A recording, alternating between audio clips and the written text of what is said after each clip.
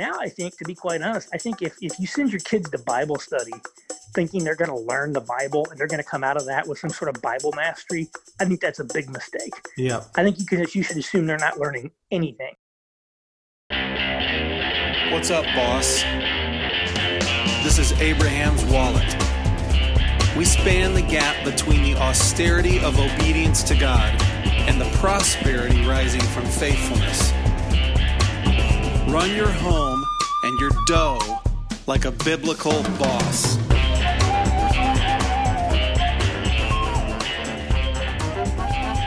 Stephen, welcome to the Abraham's Wallet podcast.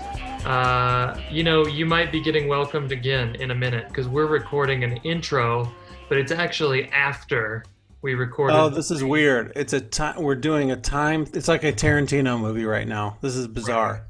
Wow. And so I just wanted to give our listeners a little context for the treat that they are going to enjoy, just so that their palates is prepared for what's coming their way.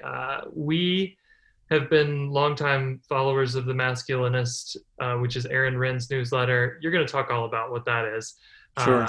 But it was a real honor for us to get a chance to sit down with Aaron and hear kind of his story and what he thinks the main issues are for guys who are trying to navigate the intersection of household and church and even where to live and how to respond to government. So A lot of the things that we've talked about came up in this conference. You said it was an honor to talk to him. Why do you say an honor? For those of our listeners who've never heard of Aaron Renn.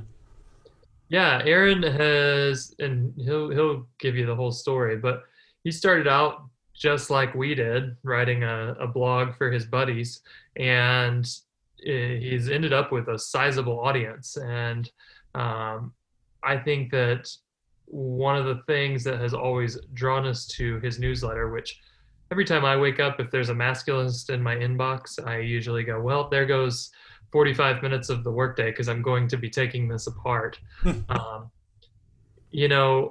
He puts a lot of care and thought into those articles. And there's been some that I thought were so spot on and I was fist pumping all the way through it. And there's others when I went, I don't know what I think about this.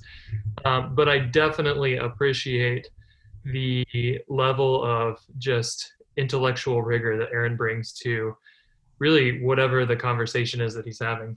Yeah, I feel like he's kind of a researcher on our team when it comes to, masculinist. So he's interested in helping men be better men. Yeah. So without further ado, let's kick off the conversation that we got to have with Aaron Renn from The Masculinist.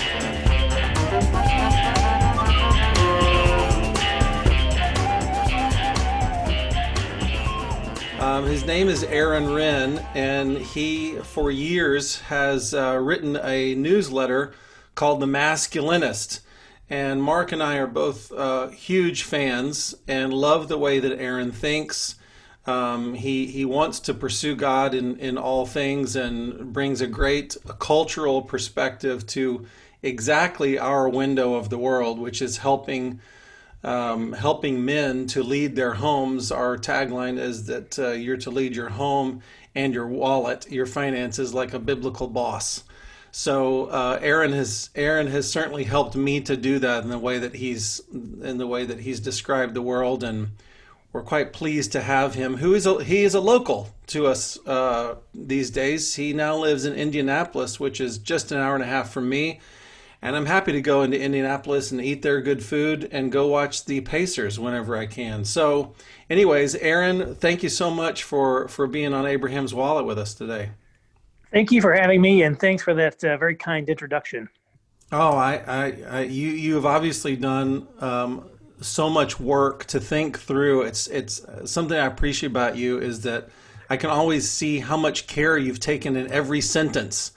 And I love it when people put together a well-formed argument and to build precept upon precept, which you do. And anyways, so I'm saying all that to say we really trust and appreciate you. So whatever you've Whatever comes to mind today, we'd love to hear it from you because we trust you and we want to No. recommend you to all our people. That's one of the reasons we've got you on.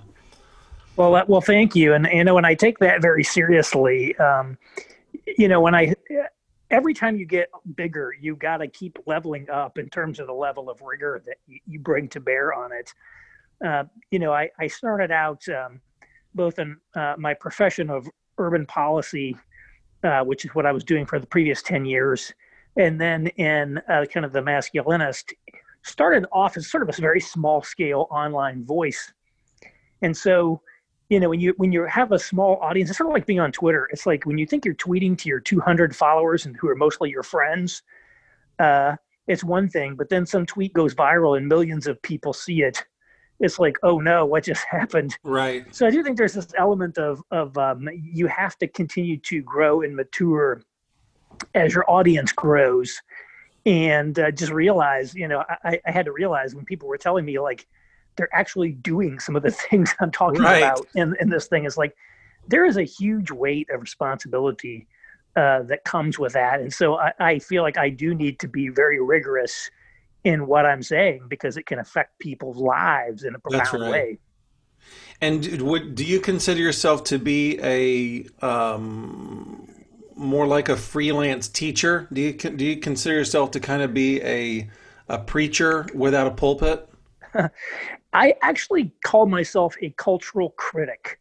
Okay. And the reason that I do that is I did not want to classify myself as a Bible teacher or a theologian or an ordained minister.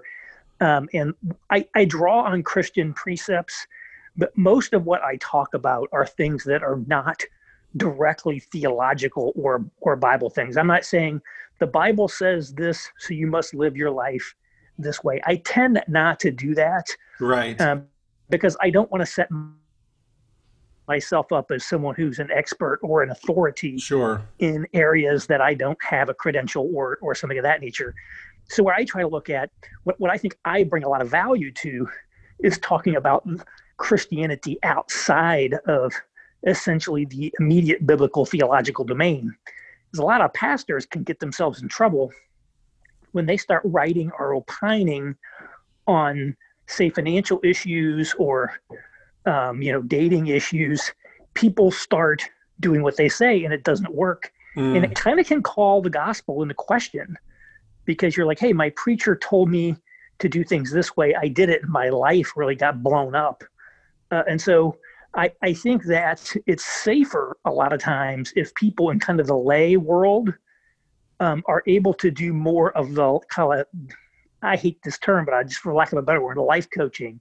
Talk about kind of life issues from a Christian informed perspective, but not necessarily direct Bible teaching. Because I think, when it's like when a scientist starts commenting on something where they're actually outside their area of expertise, but they're trying to draw on that credential of their PhD. And so I think that, and I appreciate, for example, that a guy like Tim Keller, who was a pastor in New York for a long time, always used to say, hey, I'm a preacher of the gospel. I don't opine on politics.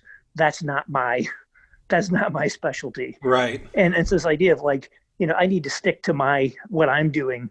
I think it is good. And so I think what I do is actually quite complementary to what they do in that regard.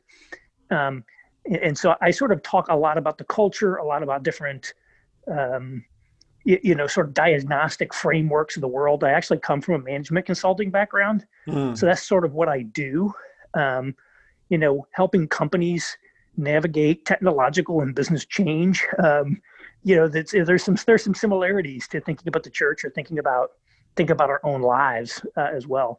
So that's why it's kind of a long-winded way of saying I like to consider myself more of a cultural critic than a per se Bible teacher, but I want everything that I do to be very much, in a Christian, consistent, Christian informed way. Can you tell us? I didn't know that about your consulting background. Can you tell us a little bit more about how the Masculinist started? Yeah. So my first job out of college was with a large company now known as Accenture. So I was doing technology consulting for corporate America, mostly implementing computer systems for them, although I also did some technology strategy work as well. And while I was there, after about 15 years of that, I started writing a blog back in the heyday of blogging called The Urbanophile, The Lover of Cities. And I just felt like I lived in the Midwest. I was living in Chicago at the time, and I felt like the Midwest didn't get a lot of love, and there was no real indigenous R&D about what it meant to be a city in the heartland. And so, I started writing that. It became very popular very quickly. And so I left Accenture in order to attempt to essentially professionalize that and turn it into another career. As it happened, my life sort of went downhill at that point. So like the next 3 years were pretty terrible, to be quite honest.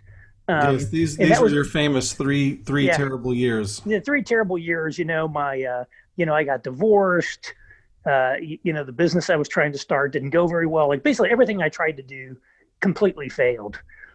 So what I would say is that, it was much more difficult. It was a much more difficult undertaking to try to switch careers than I thought it would be. But on the other hand, it actually did succeed at the end. And so I ended up working for a think tank in New York on urban policy. I've been doing consulting work in the space this year for a variety of clients. And so I sort of did that career transition. And one of the experiences of that helped me with The Masculinist is I already had gained the confidence to intellectually disrupt a new space because I'd started this blog and it had been successful. And I came to realize that I had some important things to say on the topic. And a similar thing was true with The Masculinist. I started it as a newsletter while I was working at this think tank. And, it was really born out of my experiences. Some of them might call it my 3 terrible years. I need to write a book at some point that has a memoir element that kind of goes through that. I don't like to talk about it in part because it's just, I can't really make heads or tails out of what happened myself. I've got like 100 pages of notes of things that like journal entries of just 9 months of it. Wow. But, I sort of had to, I kind of through that kind of realized a lot of the teachings of the church were just not accurate on men's issues. And I started changing what I was doing. I read a ton of sources on everything from like changing my diet, changing the way I worked out, to the way I interacted with women. I went through the whole manosphere and basically read the entire thing. It was at the time, I don't want to say I quite did that. But some of these sites, I literally went through every single article on them and did some study on that. I read a ton of books. Wow. And then, and then I put stuff in practice in the field, so to speak. I'm like, hey, I got to apply this to my own life and see what the results were. And, the results turned out to be pretty good. Again, and you were writing throughout this whole period? No, I was not I was not doing The Masculinist at all during this period. This is sort of the lead up to The Masculinist. Okay. And kind of once I felt like I'd achieved some mastery over the material and had lived my life kind of in accordance with these principles that I developed, a lot of things adapted from others, of course, and, felt like it was showing some success such that I could credibly speak to other people about it. I really decided to start The Masculinist. I mean, originally I was going to start a different website that was going to be strictly about making money. I wanted to create a side hustle to make more money because I was living in New York City working for a nonprofit. I'm like, I need to find out how to make more money. And I ended up decided, no, I'm going to focus on this mission-oriented thing, even though it's not a moneymaker. And so I started The Masculinist as a newsletter. And I originally said, I'm going to try it for a year. I had like 35 people that I asked, friends and people that I knew who I thought would be interested. I asked if they would sign up for the list and spread the word if they liked it. And I said, if I get 500 subscribers through word of mouth at the end of the year, I'll keep it going. Otherwise, I'm going to shut it down. Mm-hmm.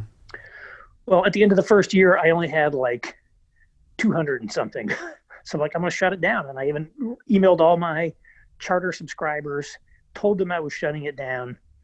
And then like a week later, Rod Dreher writes a post basically dedicated to some article I'd written, The Lost World of Evangelicalism, and sent me like 1,500 subscribers overnight, kind of out of the sky. I mean, this is sort of the things that happen to me, is something totally unexpected just strikes like a bolt out of the blue. Right. And, if he hadn't written that post, I would have shut this thing down and have gone on to different things. Maybe I would have tried to launch that online business. Yeah. But it took off from there and has really continued to grow and grow and grow. And so I, this year, moving back to Indiana, really wanted to line up a way to figure out how to do it, and originally my point was, again, I was almost going to just shut the whole thing down again when my think tank role ended. Because I'm like, I can't just keep doing this for free, essentially, as a side project. Yes. It's too time consuming. And, but then I ended up moving here, doing this consulting job, and was able to essentially find a way to, move forward with this in a much bigger and much more public way. And so here we are. And so this is like my second go around of essentially reinventing myself professionally. Again, having already had like one bad experience, maybe I should have been more cautious about it, but I think I've structured some things differently this time, and, wish me luck. But I think this is a very, very important space. And, Yes. It's an area where there's a lot of things that need to change, kind of in the world of the church.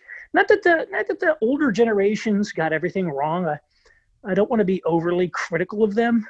But there's kind of new eras, new generations, new problems, and we need people to be able to speak to those problems in the world that we live in today. Yep. Yeah, that's good, Aaron. This is Mark. One of the things that you've talked a lot about that I'd love to get into in a minute is the shift we've seen in the culture from a positive view of Christianity to a neutral view to now what I think you've called a negative view.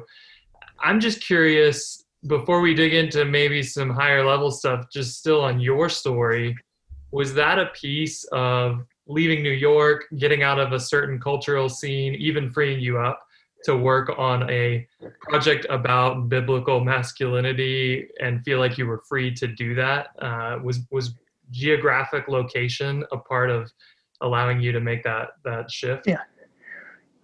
Yes and no. I mean, what I would say is I love New York. I'm definitely not negative on New York. And if I had unlimited funds, I would certainly continue to have an apartment in New York and would spend, part of my time there. In my ideal universe, I would love to be able to split my time between there and here. But it was certainly in my mind that if I were able to professionalize the masculinist, in order to do that, one of the things I was going to need to do was cut expenses significantly. And so, getting out of New York definitely had some appeal for that reason. One, it was just cheaper. I either really needed to go back into the for-profit work world, like consulting, in order to make enough money to really just be a wise decision to stay in New York, or move somewhere else. So I did that. We came back here, but also, my wife and I are both from rural Southern Indiana, small town Indiana. We have a 3-year-old, and being closer to family, I think, was a big, important driver of that. We wanted to be close to our family.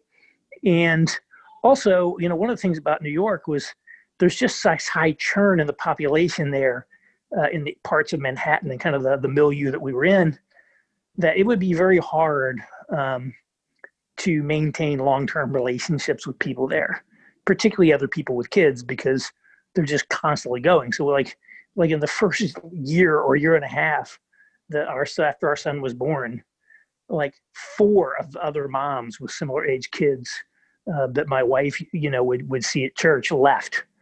And so, that kind of churn doesn't necessarily provide a healthy environment for child rearing.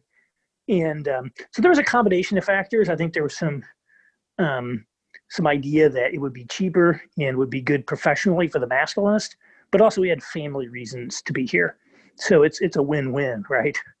There's a lot of cheap places. Let's be honest. There are a lot of cheap places to live. Cincinnati's a great city. Louisville's a great city.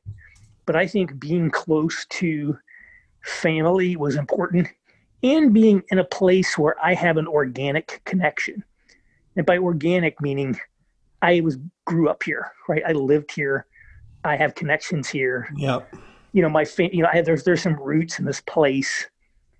We tend to undervalue, I think, having that kind of organic connection to people and places. And so I'm in a place that is very culturally familiar, even though in many respects, I resonate more with kind of the culture of New York. I think this is like a healthier place to be. Stephen and I, like you said, have been following the masculinist. I think we were probably in that Rod Dreher sprinkling of 15 we probably were. That found you through Rod. But we've been following you for a while, and I've always thought this would be a really fun conversation to have here. Saw what you did with Doug Wilson and kind of have appreciated the degree to which you've stretched out and talked to all sorts of people. But the thing that perked my ears up was the last newsletter that came out before today's was on financial life in the negative world. And then just today you put out one on Live Not by Lies, which is also something we've talked about a lot on this podcast. And in my mind, they're very connected, the two episodes That's right. Put out. Yeah. So I would just love to hear a high-level overview of the thinking you've done on positive, neutral, and negative world, and then maybe we could talk a little bit about how that impacts the way that people are responding with their money and their households. Sure. So when I say positive, neutral, and negative, what I mean by that is this is the way that society views Christianity and sort of Christian moral norms. So the positive world is what I basically view as pre-1994. That's a little bit arbitrary, but I had some reasons to pick that date. But pre-1994, in essence, to be known as like a good church-going Christian man was sort of a social positive in much of the world, right? It's like, hey, this guy's like a high character, moral fiber. He's an upstanding citizen, right? And there was still this idea that like Christian norms were sort of the moral fabric of society. The neutral world, which I said was from 1994 to 2014, was a sort of transitional phase in which Christianity is no longer a positive, it's no longer normative, but it's not necessarily a negative either. And it's an era in which we have this sort of pluralistic cultural public square. Where you might think somebody says, hey, I'm really into punk rock and you're into Christianity, and I'm into this and then you're into that. And it's like we can all do our own thing, but come together in this public square and do it. And then after 2014, we transitioned to what I call the negative world, which is to be seen as a Christian, particularly in kind of the professional managerial class, upscale society, is sort of seen as a social negative. It's like not cool. It's like kind of uncool to be a Christian, and traditional Christian moral frameworks are really seen as a threat to human flourishing and a threat to kind of the new moral order of society, which is very different than that. And so we've seen a variety of ways that the church has kind of mobilized and organized itself and engaged with the world in those different eras. And one of the things that I've said is this kind of negative world era is one that the church has really struggled to adapt to. And there really has not necessarily been a lot of writing or research or thinking on what it means to live in a world where if you are a Christian, that's going to be viewed as a social negative. It's going to reduce your social status. and where, the things you believe are considered, kind of like crimes, right? They're considered bad things. And I thought Rod Dreher's book, The Benedict Option, and then Live by Not by Lies, his current book, both were talking about what does it mean to live in this negative world. And this has been one of the themes that has sort of been an undercurrent in my book, I think, or my work. One of the things I believe is we need to rethink how we live as men in this kind of world that we're in. And money is clearly part of that. When you live in a world where you might be canceled at any time, right, or fired from your job, you don't have to be a Christian to be fired from your job for any random reason to these days. That it just, you just have to restructure your life financially and in many other ways to be prepared to live in that environment. And so that's one of the reasons I wrote that blog post, which is like, how can we start structuring our lives to be more resilient in the face of perhaps hostile society or even anti-fragile, to take a Nassim Taleb turn? Yeah, I'm curious what you think about the effect of that living in negative world for the church and for people of faith. I tend to think it's a wonderful thing for us. What do you think? Well, I think it's one of these things that it can end up being a good, but I don't think is something that we should seek. If you go back to the early church, the martyrs for the church were very influential in attracting converts, because the Romans looked at people being thrown to the lions or whatever and said, they must really believe this stuff, because they knew no one would be willing to die for Zeus, right? It's like these people demonstrate, man, there must be something to this. And to be considered a martyr has always been considered to be, instantly you're automatically considered a saint, like in the Roman church, if you're a martyr, and it was always considered this amazing example of like in faith and action. But nevertheless, it was always warned, you should not try to become a martyr. You have to be prepared to be a martyr, but you should not seek out martyrdom. You should not seek out persecution. And so I think that's kind of how it is for us. I think that how we respond can be a good thing, but I don't think we should necessarily hope that we live in like, terrible times. Oh no. I think in general, what it has done, and this is not the only trend going on. There are a lot of economic and social trends going on far beyond the church that are also being impacted. And so I think what you're seeing, similar to how the election of Donald Trump really kind of exposed all these fault lines in conservatism in the Republican Party and has kicked off some kind of scramble that we don't know exactly how it's going to end. Maybe the old guard establishment will be able to seize control, and like the Tea Party, the whole Trumpism movement will fade away. But it's like there's a lot of turmoil, right? I think we see a similar thing in the church, in that there was kind of this, especially in this evangelical world, there was always kind of this kind of way of doing things, and now it's sort of cracking up, right? And we're seeing all these fault lines emerge over different things. One of the big ones, and this is not a focus of my newsletter, it's actually more a focus of my urban work than my kind of Christian work, has been over this whole wokeness on race and different things. And so I do think you have our attention. Well, just like this idea of like, there's kind of been this, a lot of people in the church are focusing very heavily on kind of issues of like racial justice or whatever, often very much imitating the sort of patterns of thought that have been out in the world, like with the Black Lives Matter movement, for example, for that. So there's sort of an echo of that in the church. And then there's a lot of people on the other side of that are like, this is like, they would say this is not right, because this is all like critical race theory or whatever. And this has been something that's been a fault line running through churches, through denominations.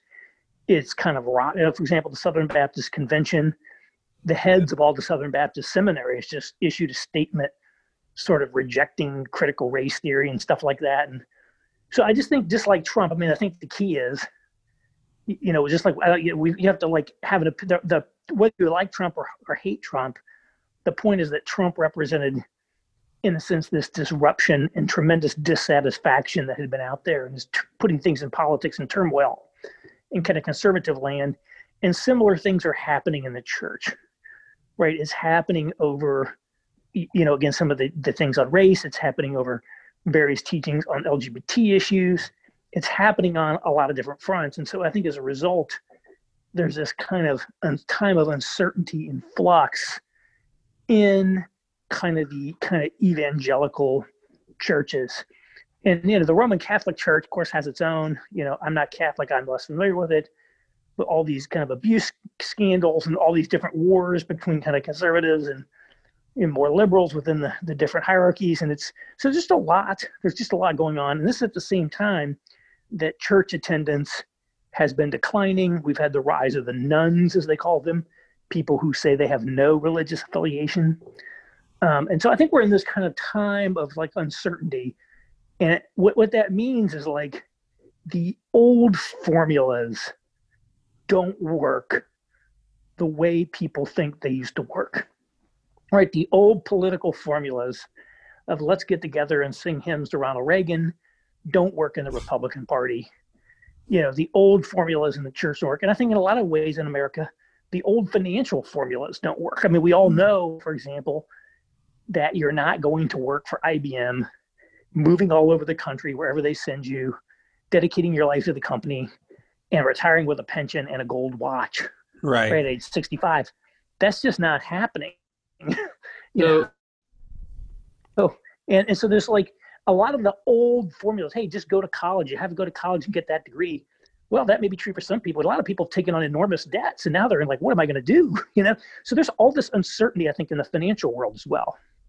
Yeah, Aaron, that's interesting. That I think one of the reasons that we named our little thing here Abraham's Wallet is because we believe that there's something really, really, really old that might be a solution in terms of how we run households and even how we think about wealth within the church. And so when you say the old formulas of going to college, I wonder if you agree or not with kind of our proposition that the solution to some of this negative shift in the culture is to look at family structures, financial systems, even how we choose to earn income and pass it on to our kids that don't so much depend on a culture that views us in a positive light. That's really, it's foreign to our grandparents perhaps, but completely familiar to 30 or 40 generations prior to us. What are your thoughts on, and Rod Dreher also talks about this in Live Not by Lies as one of the anecdotes to sort of what he calls soft totalitarian culture is a strong family system that kind of at the end of the day can not care too much what the culture thinks about the way they're doing things because it's sufficiently built up in and of itself. Yeah, I admit I don't know all the details of exactly what you guys are putting out, but my impression is it's essentially part of this. Just like I think in the 70s and the 80s, there was this movement called the Back to the Land movement, if you're familiar with that. And it sort of came out of the counterculture, and it was this idea that we need to go back to rural nature, live more in harmony in nature, live off the. So that's how I ended up in a rural area in southern Indiana. My mother was caught up in that, which wasn't bad. I mean, I said bad. She's still out there, but it was a thing that happened. Now there's sort of a movement, which I call the Back to the Household movement. And it's a lot of people are increasingly saying, look, when we shifted to an industrial economy and eliminated the household economy, and we became dependent on wage labor, and we became dependent on purchasing all the goods and services we produce, and we sort of depend on state to provision everything for our kids, we've lost something, right? So we've lost things. And I think you're right that the Bible, right, his entire Bible is written in a pre-industrial culture of functional households that actually do things, right? There's a household economy that produces goods and services, that cooks, grows the food, cooks the food, right? Educates the kids, cares for the sick.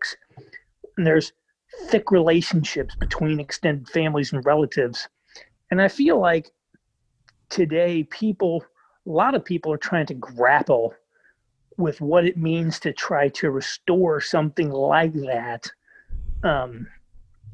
in a modern society. How do we recreate some of this idea of a more substantive household system that is not as at the mercy of the marketplace and doesn't just outsource everything under the sun commercially? So I don't know if that's totally where you guys are going, but that's what I feel is something that's kind of been I've been ruminating on that myself. Sure. And trying to become more aligned with that kind of thinking. And I think that we definitely think there's some interesting avenues to be explored in the folks who are really pushing hard on almost a back to the land type movement. We definitely think the household being strengthened is a positive thing. At the same time, we're guys who will tell a young 23-year-old that it might be the best thing he could do to go get a job for 10 years. Because we've run into a lot of guys in our ministry that have heard some of this exciting household productivity talk and then thought, well, I guess a job is just for a sucker. I'm going to go be an entrepreneur. And they really don't have the ammunition that they need to launch that in a positive way. I agree with that. I mean, I think the average person, I have a 3-year-old son. My goal for him is not to go to college. But, it may well be that even 15 years from now, right, when it comes time to go, he'll still have to go to college. The average person still needs to go to college, I think, realistically, in our society. Yep. The average person still has to have a job. Not everybody is an entrepreneur. And that's what I say. Yep. One of the things we have to recognize is that the world that we live in is structured differently than the historic world. So unless you decide that you want to be like Amish or something like that, or join the Bruderhof, right? As Roger likes to talk about the Bruderhof, who, by the way, the Bruderhof have mountains of money. It's an extremely profitable enterprise. They, you're really going to kind of be tied into the system that we're tied into, right? There's no extracting ourselves. In the Current Masculinist, I put a quote from Ernst Junger talking, he wrote it in the 50s, actually. Yes, I put the Forest Passage on my to-read list. Thanks to you today. Yeah. So he talks about like this, hey, in the old societies, like if you kind of got like exiled or something, you had much more autonomy because you were much more self-sufficient. But we are tied into systems that render us basically very helpless. We can't very easily detach ourselves from the food infrastructure, the healthcare infrastructure, all these things.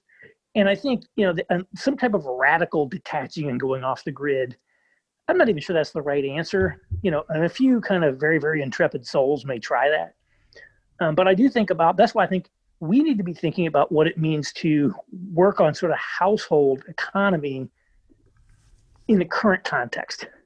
And a big part of the household economy, I think, is not seeing it purely as an economic entity in the sense that we see it, that is as a revenue producing business, but maybe as just like, there's many more functions taking place there, right? To me, homeschooling is a great example of reinvigorating the household economy. We're going to educate our own kids. Yes. Now, again, I still think I'm not saying homeschooling is for everybody. Homeschooling may not be for everybody.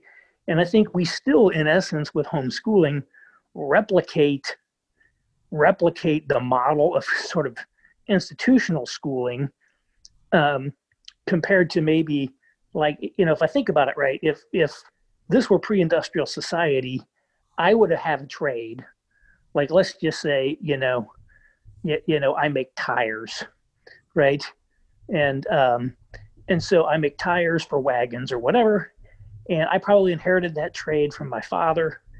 And my son would come to work probably from around age 7, let's say, start kind of hanging around the business and learning the trade and learning the business from me.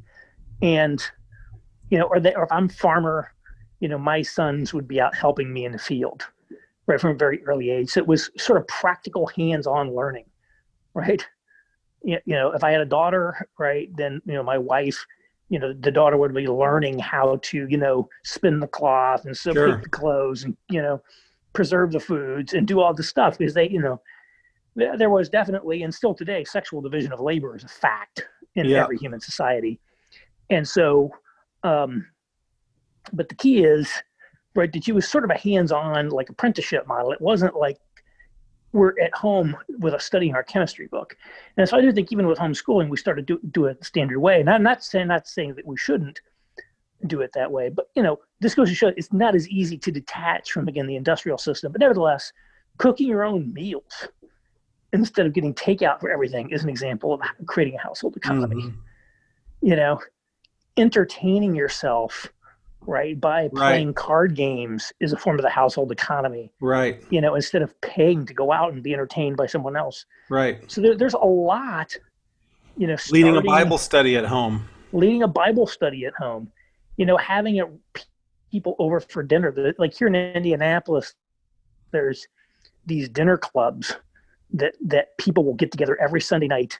They're not doing it this year, but they would get together at, like, it rotates from one person's house to another, hosting dinners with the same groups of people. And whoever's hosting gets to invite, like, guests to come as well. So it's like building relationships, creating hospitality, doing it in your home. And so there's a lot that can be done. There's a lot to be done around household economy that doesn't necessarily involve being an entrepreneur. We think of homes as outposts, and each outpost has to duplicate the culture of the kingdom.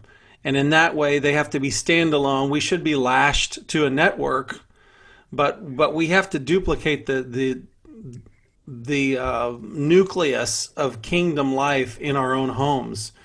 You even mentioned today, in what you published today, about being alienated from institutions as kind of being that can be a force that thrusts us into, well, certainly a different headspace, but it can be, as we were discussing, can be something that leads to growth. It can be something that leads to health. My read is that family life has become more central to spiritual life at large, and the institution has become less important, less central. Do you have any comments on that trend? Well, I don't really know if that's the case. It may be, it may not be. I do think historically there's been a lot of outsourcing of spiritual formation of children to kind of religious institutions.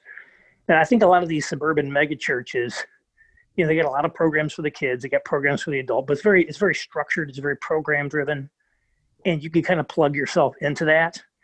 And I think it works for some people. But I do think today people, this is one of the things Rod writes about with the rise of what's called moralistic therapeutic deism. Yes. Right, among the youth. So it's like, I'm stunned. I mean, I met a young guy who's a masculinist reader who had kind of grown up in one of these megachurch environments and literally didn't even have like the first clue about kind of Christian theology or thinking. Yeah. He was very, very clueless about what it means, a lot of things. So I'm like, whoa, you simply can't assume that. Like when I was a kid, I went to Sunday school. I learned all the Bible stories. You had to do what are these sword drills? Find all the books, of the Bible, the verses, all that stuff. Like now, I think, to be quite honest, I think if you send your kids to Bible study, thinking they're going to learn the Bible and they're going to come out of that with some sort of Bible mastery, I think that's a big mistake. Yeah, I think you should assume they're not learning anything. in there. That doesn't mean I'm, negative on Sunday school, but I think that the reality is you do have to have an extraordinarily high degree of diligence, as a, as a parent, in order to even ensure that your kids, forget about your kids rejecting Christianity, even learning enough about it to reject it, requires a lot of effort. Yeah, that's right. I think on people's parts. I do think we can take it to an extreme and become very negative towards institutions. Like, I think the family is a foundational institution, but the church is also a foundational institution. Sure. And we have to be engaged in the church. That's one of the things that I really feel. I will kind of maybe put my theology hat on here a little bit. Yeah, go ahead. I look at the New Testament and I see that, there's kind of two things that are kind of going on from the standpoint of kind of the work of Christ in the world. One of them is, I think it says in Colossians, transferring us from the kingdom of darkness into the kingdom of his sons. So we're being brought out of sin into life. But the other thing that's really going on a lot in the New Testament is the inauguration of a new kind of community called the church. And most of the epistles, for example, we tend to read these epistles as if they're written to us personally when they're written to churches. And so much of the commandments and things that are in the epistles are really focused on life within the church and life within what does it mean to live in this new form of Christian community, and dealing with the when it says, put up with one another, bear one another's burdens, all these things. Don't let all this malice, wrath, or anger. It's talking about how do we live in this community. And I think it's really, really challenging. The fact that there's so much written about should you eat the meat sacrificed to idols or not, and responding to those kind of brass tack situations in the church shows that, living together in the church is actually extraordinarily difficult, even with everyone having this allegiance to Christ and with the power of the Holy Spirit. I mean, without that, it's hopeless. But with that, even, it's very difficult. And so I do think we have this situation where we need to be embedded in our church. At the same time, many of our churches are very weak and nowhere near where they need to be. So I think just as where the family is not where it's need to be, the church is not where it needs to be. And we need to think about how do we engage right in the church as well. I think that's very important. We can't approach church as a entity, right? Yeah. The way that I would think, we go there, we sign up for programs, they got a great children's ministry, right, good Sunday school. Church has to be much more, there has to be much more substantive presence to us in this church. And that's one that, much like creating a household, depends on other people. And so it's another one of the conundrums that we have. But I do want to sort of say that to me, the family and the church, the family, the church, and the state are essentially the three entities in our society. And even the state, although I'm not necessarily a huge fan of, of our government in a lot of ways. Yeah. Again, I think that, the Bible is pretty clear about being in subjection to the governing authorities, giving honor to whom honor is due, paying taxes to whom taxes is due, and there is this sense that the state has a legitimate role to play in a legitimate sphere as well. That's one that I think that's more remote from us. So I think we're most able to impact our family than our church. I'm somewhat semi-indifferent. I don't want to go into rebellion against the government. Sure. But nor do I feel that I should be investing in the government. Sure. You know what I mean? I'm not investing in the government. Well, do you have any tips or recommendations for how our household leaders can be hard to cancel at this time, that they can be resilient? Well, I mean, one of the things I just laid out in this financial life in the negative world is, just finding ways to create margin in your life. And there were a few kind of practical tips that were in there, none of which are original to me, not all of which have I fully put into practice myself. I'm a long way from where I need to be myself. But one of them is, for example, this guy, Larry Littlefield, and he's not a Christian even. He's just writing this as sort of a guy who's a kind of a economic analyst, if you will, deeply, deeply quantitative. I believe he actually works in the real estate business, knows a ton about it. But his point was, if you're married, you should always live on one income. Don't live on two incomes. Live on one income and save the other one. And here's why. He's like, look, you always need to be saving for something. Saving for putting your kids through college, saving to buy a house, saving for medical issues, saving for retirement, right? And all these things is like, and if you're just living, if you're spending everything you're making, you're more vulnerable because if somebody loses their job, you're underwater, and B, you actually shouldn't be, you need to save that money anyway, and like C, it keeps you from ratcheting up your lifestyle, which is very, very painful to go back. Right. Would go backwards in a lifestyle. Now, where I think Littlefield, because he's not a Christian, the thing that he doesn't talk a lot about giving, right? So there's no concept of giving. Right. Now, he might talk, maybe have talked about that. But, you lose a lot of flexibility in life. You can't be as generous if that's, so think about like, hey, maybe you don't live on one income in a 2-income household necessarily. But like right now, my wife is not working while she's home with our son. That's only possible if we were living on one income. Right. So if we had been dependent on 2 incomes, like a lot of people are, Alex would be in daycare right now or something. And so that becomes one where if you want your wife to be able to stay home with your kids, if you want to be able to homeschool, if you want to be able to be more generous in giving to your church or various charitable causes, you kind of have to cut your spending. I think that's just, there's kind of no substitute for cutting spending. And I can tell you as a guy who, when I was working in consulting, started living a high roller lifestyle, going backwards is really painful and hard. And so anything you can do to avoid inflating your lifestyle is a no-brainer.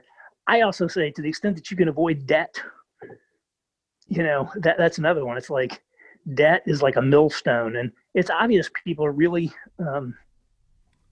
really struggle with debt. And that's why, guys like Dave Ramsey is so popular. Yeah. It's like, oh my goodness, how do I get out of debt? Yep. And, Dave Ramsey, his style doesn't resonate with me, but I know he's done a lot of great things for other people. And so, avoiding consumer debt is really important. And what I like about Dave Ramsey, one of the things I like about Dave Ramsey is your first priority is getting $1,000 emergency fund, not paying off debts. Because if you don't have an emergency fund, the minute something comes up, right, you have a flat tire you need to get fixed, you are immediately going to be hitting the credit card again. Yep, you're in emergency mode always. So thinking about those little things and like creating that. And so I think a lot of people, I also highlighted this idea of financial independence, retire early, which is a sort of millennial movement of people saying, live like a monk, save 70% of your income, and you'll be retired by age 35. Yep. Probably not going to do that if you're a Christian, because you probably have more kids than these people do. You probably tithe or something like that. So, you're not saving 70%. There goes 10% right there. But nevertheless, that might be, I think sometimes they take it to a little extreme, and that works for some people. Just like some people like really extreme diets that like you can't eat this, or this, because some people are like hardwired to work well with that kind of structure. Other people don't. That's why I say the best financial plan, right, is the one you're going to follow, to some extent. Sure. But this idea, like, I'm not saying you should never take out a car loan or never take out a mortgage on a house or something like that. But like, credit card debt is to be avoided if at all possible. And I think it's a lot of things. It's like, if we, I look at myself, if I can't pay cash for it, should I be buying it? So I've had almost entirely junk new car. And so like thinking about like really, really trying to avoid the credit card debt, consumer debt other than, for major purchases like a home or car. And then again, if, I would say the used car is the best car. We're a 1-car household. And I've had almost all junker cars my entire adult life. I bought a brand new car when I graduated from college, and that's the only new car I've ever had in my life. I think the most that I've paid for a car ever, other than that, was $5,000. Wow. And I'm driving around with car. I mean, since probably 2007. Like it's been like 2007 since I had a car with less than 150,000 miles. Wow. And again, if you send it like that, you can end up with like something that like costs a lot to maintain. That's what we don't want to end up in a situation where if something happened to our car and it's like, well, what do we do? We want to replace the transmission on a car with 168,000 miles on it. But I think the less money you can spend on cars, man, so practically a deadweight loss of funds. Yep. That's a great way to save right there. Yeah, that's all really good, Aaron. I think when Stephen and I started our blogging project, we had been reading Mr. Money Mustache, who was kind of the godfather of the FIRE movement, I would say. And he really appealed to a lot of the millennials. It was fun to read. But he kind of appealed to that audience. And we were saying, what if somebody took these tactics and employed them in a household that had kingdom mindset behind it? And so I definitely think there's things to be learned from there. Like you said, even if we're not going to try to save up the bare minimum amount so we can live on $18,000 a year for the rest of our lives in total austerity. So that's good. I just wanted to kind of say things. Go ahead. Well, I just want to say the thing about the FIRE approach that I do like, and this idea of saving a boatload of money.